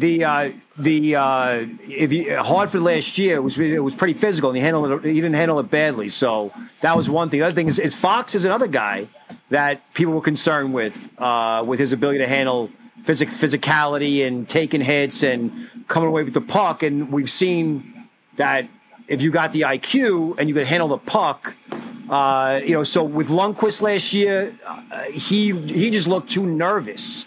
He wasn't confident at all, and I bet he'd even admit that. Whereas with Jones, though, you'll probably get more confidence. So, if you're a third pairing, you probably, especially on the road, the other team's going to try to match up their top line against you, a skill top line. So, yeah, in trench warfare, Jones is a guy that needs to work on something. But in a possession game, escapability, handling passes and clearing it without icing, little things like that is what Jones can do. So, again, we'll see how it goes. I hope but I'm wrong. I think that long-term, it looks like the intent is to go with like a homegrown defense. Right. And as long as you got Igor back there and good dedicated back-checking forwards and two deadly scoring lines, I think we have three. You could run that risk. I think we have three deadly scoring. This kid line, they dominated in the Eastern Conference Finals. Yeah. That was one of the most dominating shifts I've ever seen. Steve, you've watched hockey probably just as long as we have. You watched that Tampa Bay Game 1, that series with that kid line. Have you ever seen a more dominant possession moment in any time of watching this game? I know I haven't. Can you think? Yeah, well, the Red Army teams, the old Red Army teams. Okay, all right. And the old Oilers, they're kind of, but as a Ranger fan though, a Ranger team, a Ranger line. Dominating shifts, dominating the cycle, finishing your checks, like winning foot races. And that was against a good line. I think who was on the ice, Sean, for that shift? It was the Eastern Conference Finals. It's not I'm against just saying it, but I believe Yeah. was on the ice. If my memory serves me correctly, it wasn't like they were playing against their fourth line. Who was on the ice. It wasn't like it was Corey Perry and Maroon. They did that. So here's the thing. I know I people who like have heard me before probably like, dude, shut up about that stupid game already, but I can't help it. The home series with the Islanders last year, where the kid line was there. It was David Quinn's kid line, and 2 seasons ago. And Kravtsov was on the fourth line. And they dominated the Islanders possession-wise. It was like 6 shifts in a row, I think I counted, where Lafreniere, Hedl, and Kakko would not let Barzal get the puck, and they were forcing turnovers. And then that's when after the game they interviewed Matt Martin. He's like, "Yeah, this Ranger team, man. I don't know. They got like the best top 6 in the league, and now they have these kids contributing too." So that to me was a big deal because I'm like, "Yes, see, look, an opponent, on a better team at the time, just gave credit to the kids and how the team was built and how dangerous they could be." And we saw that last year. So I wasn't really all that surprised, to be honest with you. I'm just, I'm glad that they were able to do that because it takes pressure away from the bigger lines. When you're cycling and you're hitting, you're wearing down the other team. It's simple as that. What I love about that line is that they're all 3 kids. None of them are conceding to the other. Whereas when you put Lafreniere up with Kreider and Zibanejad, he's trying to stay out of their way and just compliment them because those are the vets. When you have Kakko, who seems to be timid just by nature, playing on the line with Panarin, he's just trying to do whatever it is to make Mr. Panarin happy. When those 3 kids are out there playing, they're all like, I think all the pressure's off all 3 of them, and they can just go play. Right. They're not trying to. They don't need to funnel toward one or the other. They all know how to play the same style of hockey without saying like, "I need to get the puck to Lafreniere. I need to get the puck to Hedl, or any of them." That's a good point. Just go out and play. Yeah, that's a good point. Yeah, and that might be the strategy behind Gallant rolling the kid line out again and not putting one of those guys in the top 6. Is like, hey, when they're playing with one another, they have fun and they're not complaining. They're okay with the ice time. So, but it's a contract year 2 for Lafreniere, I think, isn't it? Or is that next year? No, it's this year. Sure. Yeah, so he's probably going to want to make some money. So you have to keep an eye on that. Kravtsov as well. Actually, so many of our kids are. You got Kravtsov, Hedl, Lafreniere, Miller, Zach Jones. Who am I missing, Sean? Gauthier, I think, right? Yeah, well, if you throw those guys in, he just can't score. He can't score. He's like Chris Higgins. He's like Michael Grabner. All these great chances. He's Michael Grabner, Steve. If he learned how to kill penalties, Grabner could score in the if he could kill penalties, that guy could have a role in this league. That's what he needs to reinvent himself. An empty net scorer and a penalty killer. Yeah, he play on your 4th line, kill penalties, but I don't know if he's great defensively. That's the other problem. But if you could figure out a way to reinvent your game, that's the only way he's going to stay in this league because he can't score. He can't score. I mean, you watched the Devil game the other night. What do you have? 7. He has the most grade A chances in this preseason by any Ranger forward. He has no goals. I mean, he's getting robbed blatantly. I mean, it's a shame. Sometimes they got to go in though. Yeah, it's just. Listen, I could just see the contract negotiation now for Gauthier, the agent, going, this guy draws a penalty every other shift. Well, that too. He's good at that too. 5th best power player in the league. You're on the power play X amount of times per 60 minutes because of my client. Yeah. What else can I go in there and say other than that? It's his biggest contribution. It's like when a guy, I think it was TSN, I forgot who did it, like a guy had like a horrible season and they just said like whatever player X, 39 games played, and that was the stat, just 39 games played because his stats were so terrible they didn't want to show them. Oh, that's great. I think it might have been baseball. Like a guy was hitting like 119 at like midseason, and they're like, "Oh, this guy's played 39 games." Like in press releases, they do that. It's like so and so is a native of this town. He was a 4-year graduate of this college where he majored. And he was part of the art club, and like, how do you produce? Oh, yeah. We'll talk about that another time. Well, that's what they do. Like in football, when you sign like an offensive lineman, they don't reference any stats, obviously, because there's nothing really to do. So they just say how many games he started. So-and-so has started 63 games. Like one block. Yeah. Like, on the highlight package, they'll show him make like 2 blocks. Right. You're like, okay, wow, he's good. I like him. It's 2 blocks. I had like 4 years of college. Is he good? I don't know, but he started 63 games for the Lions and Browns. So, still don't know if he's good. Good point.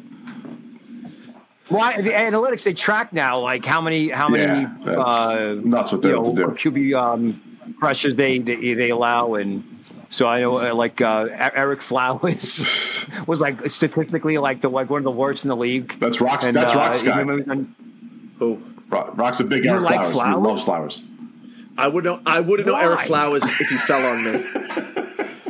I'm not a football guy, Steve. I don't like football.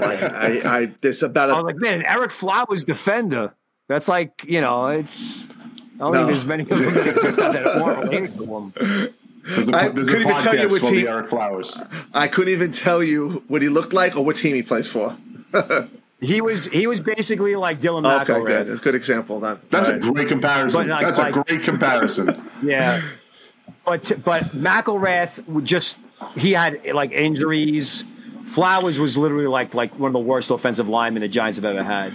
McElrath was drafted for hockey the year he was drafted. He wasn't drafted for hockey by the time he was going to make it to the NHL. The league changed. Yeah. Steve, talk about this because you brought it up on your Ranger preview. Now the Rangers have completely revamped their entire scouting system. The way Gordy Clark's gone. They've gotten rid of a lot of the old scouts. What's the philosophy now? Has the philosophy changed? I mean, we've seen a lot of drafting the best guy available. Obviously, that's probably the way they're still going to go. But we've also seen in the years past where they've passed up on a plethora of talent to just draft for need. They're not going to go back down that road again, are they? Well, to answer your question, the first part of your question, it's a massive shift in philosophy.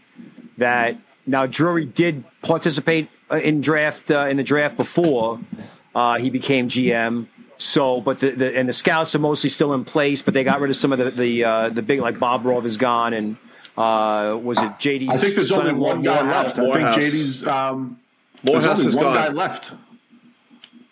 Yeah, kind of Walchuk left to go back to the WHL, but I think it might have been 2 years ago. Yeah. But they made a lot of changes last year, the beginning of last season. And when they have Lilly as the scouting director, when he was with Toronto, just to show you how the league works and how GMs work, when he was with Toronto as a scouting director, he drafted nothing but small finesse guys. He comes to the Rangers as a scouting director, he drafts nothing but gritty, tough, physical guys, right?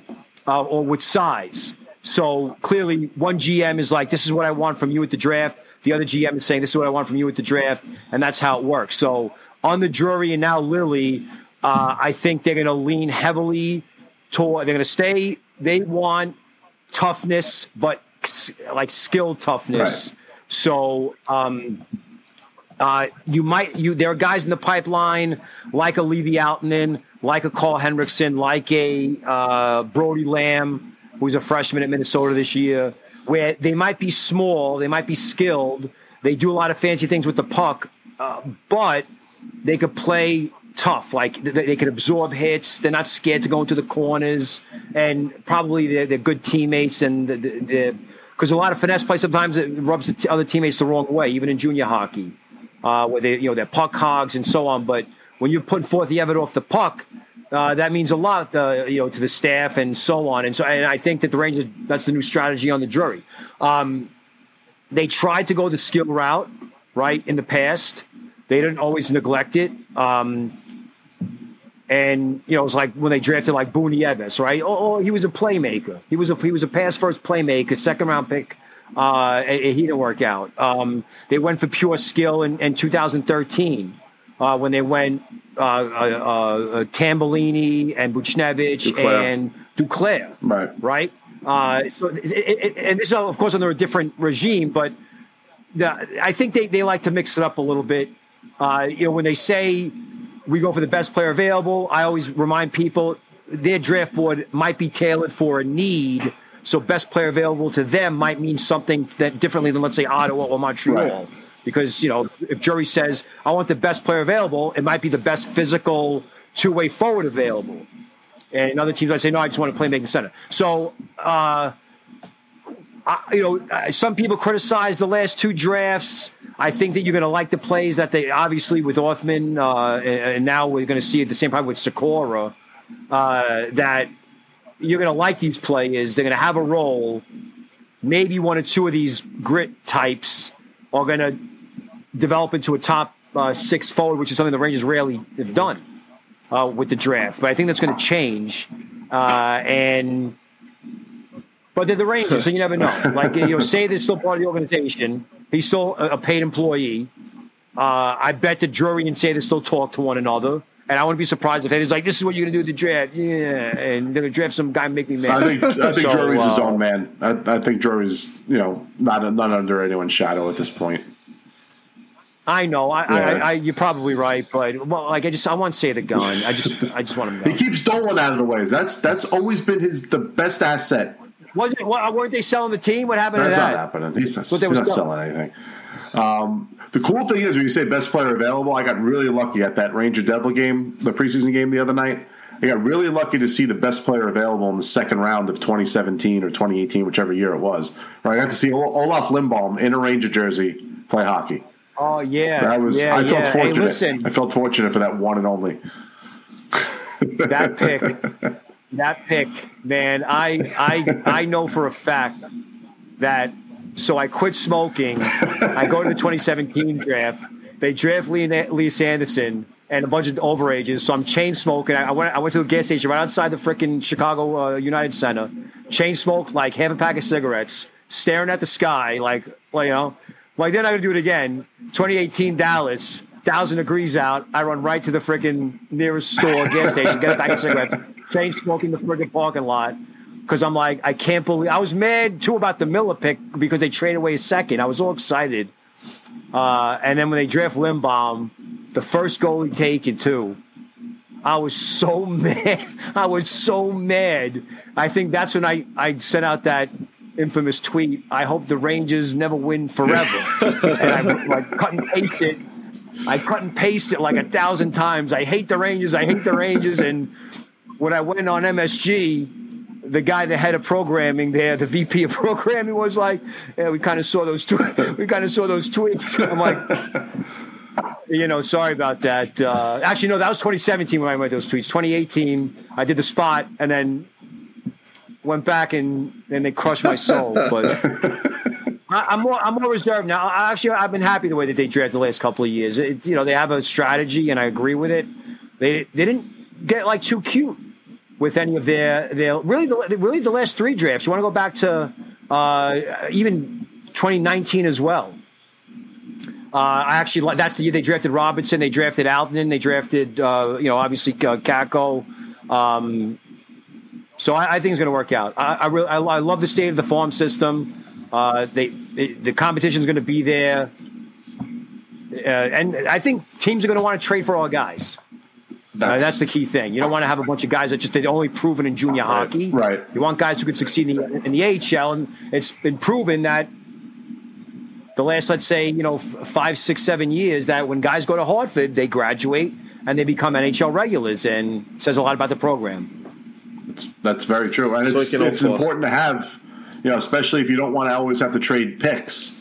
If you're able to trade some of your farm assets, whether it's for cap space. Yeah. I mean, it's rare that you see like an AHL prospect like the Lundqvist thing was very rare, but well, not for first. Dallas must have liked what they saw. No, but for instance, to get rid of Nemeth's contract, we had to give up a pick. To get rid of Stahl's contract, we had to give up a pick. If you can give up, just throwing it out there, but a B-level prospect because he's never going to play for the Rangers. There's no room. But if you're able to trade those guys instead of having to trade your second-round picks, to get rid of some cap, some dead cap. A lot of times teams want to draft their own guys, though, unless there's someone they really like. Yeah, well, some teams are trying to accelerate. Someone's trying to save their job, and would rather have a 22-year-old that has some upside but is blocked, from ever making it here. Yeah. You could see Will Cooley be that guy in 2 years. There may not be a spot for him. But he's a good player. Yeah.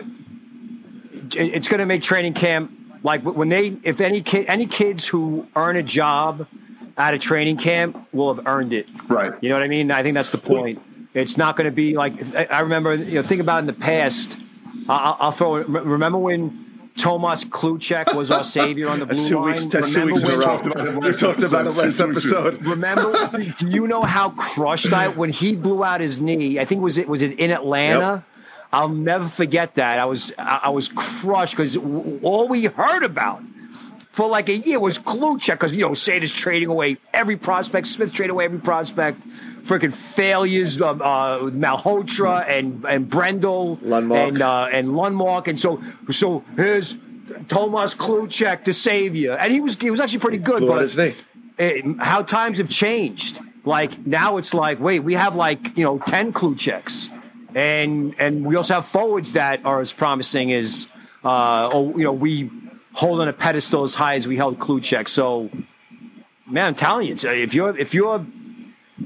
if I'm this upbeat about the team, I don't know what else. Steve, the funny part about Kluchek is they wouldn't trade him for anybody.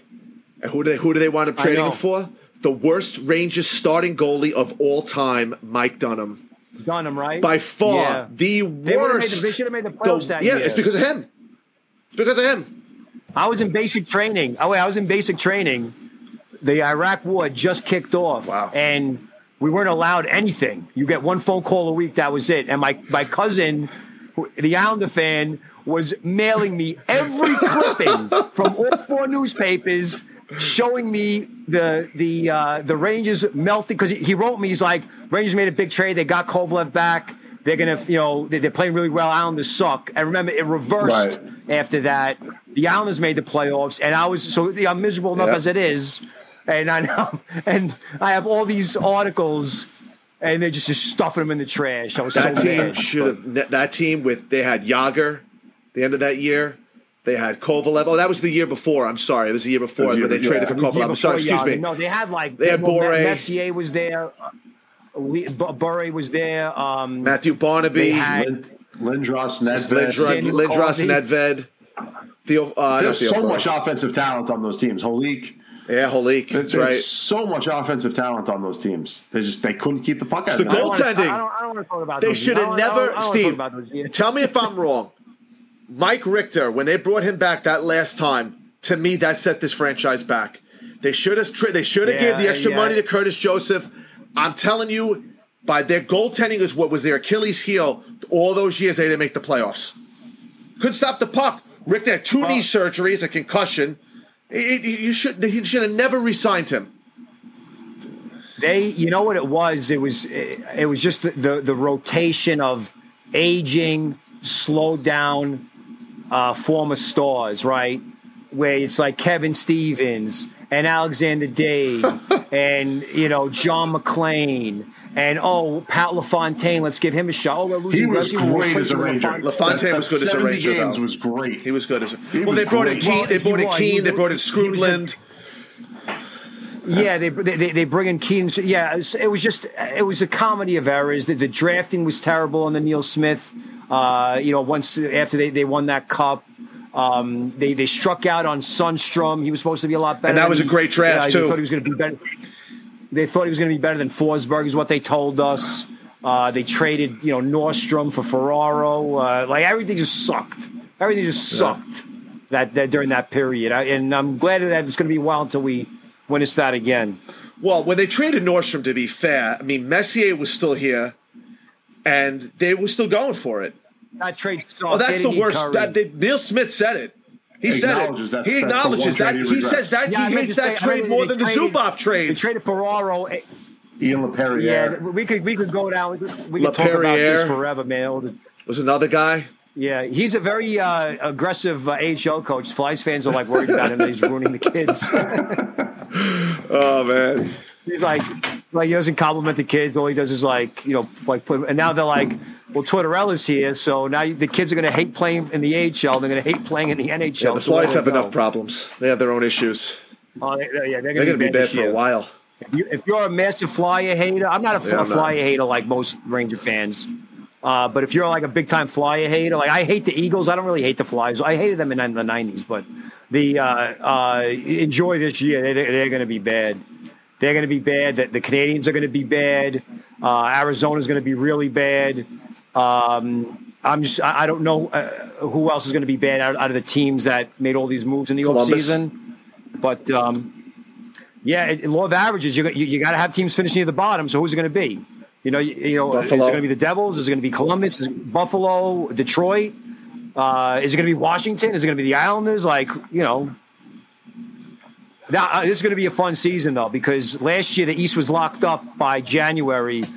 I don't think that's going to be the case this year. I remember Boston has all those injuries, and they got to wait until they get their guys back. So are the Bruins going to be too far out, or are they going to still be the Bruins? And now they're getting freaking McAvoy and Marchand back. I think 7 of the spots will be locked up by Christmas. 7 of the 8, I think, will still be locked up by Christmas. That Bruins spot's the one that's going to be vacated. Well, it was vacated last year, but it was because Detroit had all those games in hand. But I think you're right. I don't know. I won't say Christmas. My guess is going to be more late January. I think that's when the GMs are going to say, "All right, I have UFA. I can't commit to a frickin'." But that's going to. Therein lies the rub, though, because let's say all those teams improve, not like a playoff spot improved, but they've improved to get close. You wonder how that you might see like an arms race with prospects and picks. Yeah. So we saw last year. There were a lot of trades last year. Yeah, a lot of trades last year. Well, the Rangers kind of surprised some people with the number of moves that they made. And they were all hits. But yeah, they were all hits. Florida made moves. Toronto made moves. Every team. Darby went to Carolina. Yeah, every team made a trade. Well, it's like that every year, but I'm saying that you're going to see those are contenders. I'm saying you're going to see an arms race with the freaking pretenders or the bubble teams to get that last spot. I'm predicting it. Yeah, so like you might see, like Ottawa's already traded away a high pick to get DeBrincat. They've brought in, well, Talbot's hurt now, but they brought in Giroux. Buffalo brought in people. The Devils, all the moves that they've made with their goaltending and Palat. So, and all these teams, Ottawa, Montreal, Detroit, the Devils, Buffalo, all have top 10 farm systems, and they're bursting out the seams. And in the AHL, they have no room. They have multiple picks like crazy. So the Devils are going to be good. I don't think they're going to be good yet, but in the future, you look over the next 5-6 years, Devils are going to be really, really good. If Blackwood plays Blackwood plays the way he played against the Rangers the other night in that preseason game, their goaltending problems solved. He's got to bounce back. I think that's why they brought Vanacek in. Yeah, they brought Vanacek in to push Blackwood because he the last 2 seasons he hasn't been good. But For the Rangers not to be in a comfortable position, it would take. And remember, they were kind of healthy last year, so you hope, knock on wood, that's also the case this year. But they're just way too deep to have even an injury to a key guy hurt them, I think. And if it's the goalie goes down, they'll rally around it. And Halak is definitely an upgrade over that mope Georgiev. Yeah. So. Yeah. Another steal of a trade. Yeah, he did good. What they got back from Georgiev. Yeah. Well, they got him for nothing in the beginning. Right. He was a crybaby, a drama queen, and then he couldn't stop the puck. So, like, of all things, like, but Halak is a legit. His numbers in Boston, is I guess Rath's backup before Rath got hurt on the Cassidy were very good. Right. So I don't think he's slowed down with age. And, if Igor even has a slump, you could give him a break. He's someone who can start, though, and you can run out there, for a month if you need to. Yeah. What is your thoughts on Garand? Very good. Like, is he an NHL starter? I don't mean today, but like in 2-3 years from now, is he someone who can start in the NHL? Or is he more a future backup? I got to see him in the AHL. I got to see him in the AHL first. His numbers in junior are very good. but so will Corey Hirsch's. I mean, Corey Hirsch had great numbers in the AHL too. We're pulling them all out tonight. Yeah. Oh, he was. They were like Richter Van Beesbrook, but now you have Corey Hirsch. It was like the envy of the league, and Rangers made the right decision on that one though. But anyway, Garand is a very good prospect. His competitiveness, his quickness, he's a gamer. He's a throwback too, because he's smaller. But I think that the goaltending situation in general for the team is very good because you have Boyko, Lindbaum might actually be something now. You have Garand, and then even this kid Gehagen on the AHL deal, the West Point kid, who try to get exempt from military service so he can play hockey. Well, that's what I was going to ask. Is there a guy? Because I mean, we seem to always pull no names, especially coming from Europe. That come to just year after year. Hank Spackup is just a no-name European goalie.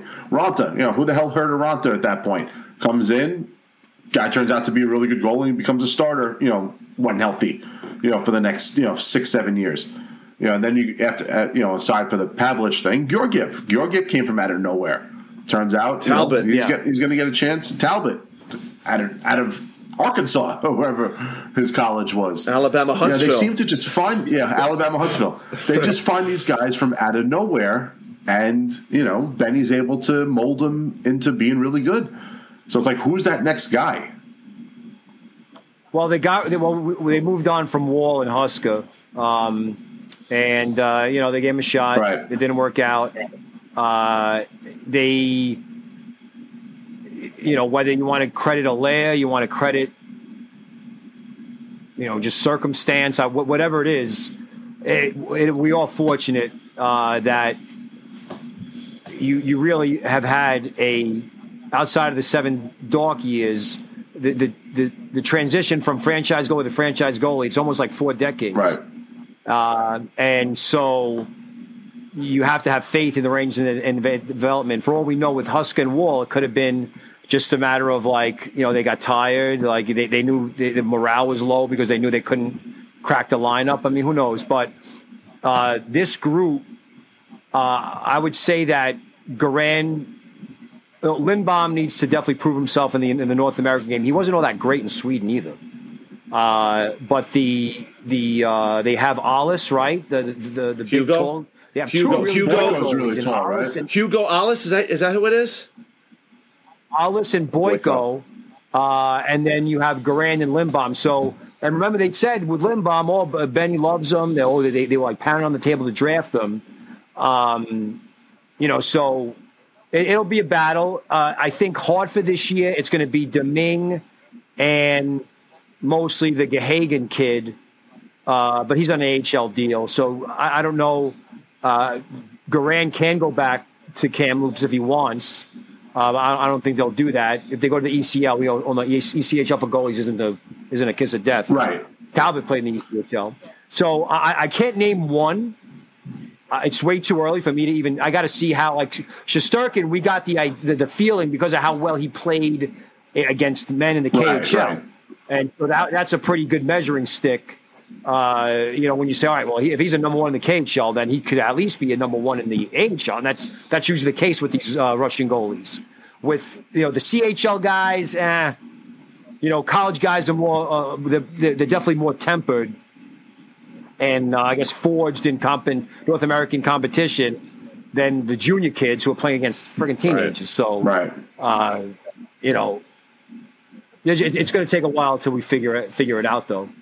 No one immediately available though. It's if God forbid all hell breaks loose and we lose Igor, you're looking at Halak and Deming, or Halak, or they'll go out and trade for somebody. Right, they'll probably trade. Yeah, they would probably trade for somebody at that point.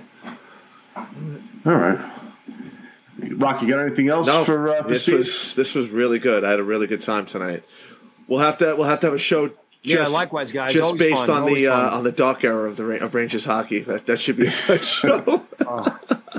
It really, it's funny. I don't know if you guys are the same, and you guys are season ticket holders and go to a lot of games and everything, but I was living in Boston for most of those years because I was in college and worked afterwards. So I don't know if it's humanly possible to be as invested as in the Rangers as I was, where I had like my entire wall was nothing but posters and newspaper clippings, to completely not giving a fuck about them.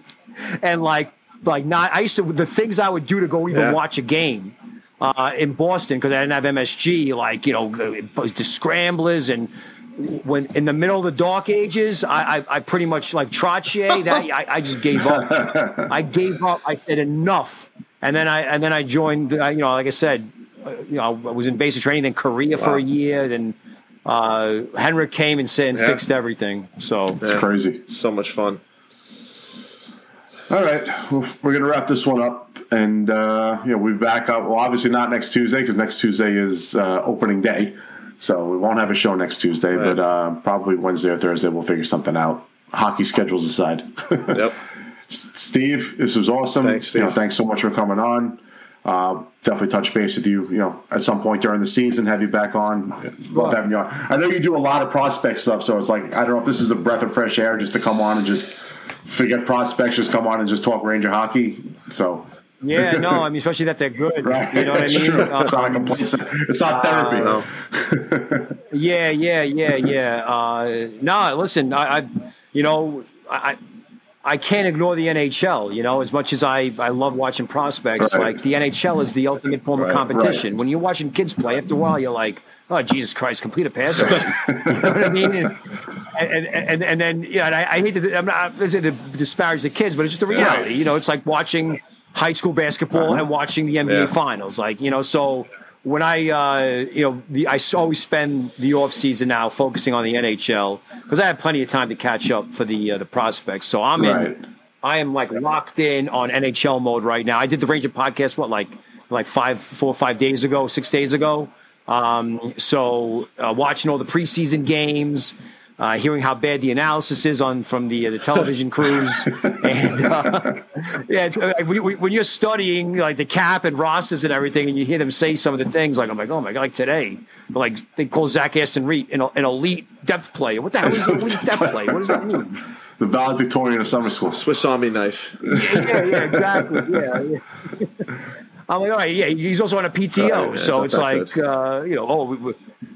he's good though. But anyway, so anytime you guys want to talk Rangers, just give me a holler. I'm brother. Awesome. All right, guys. All right. Good night. Talk to you guys next week. Later.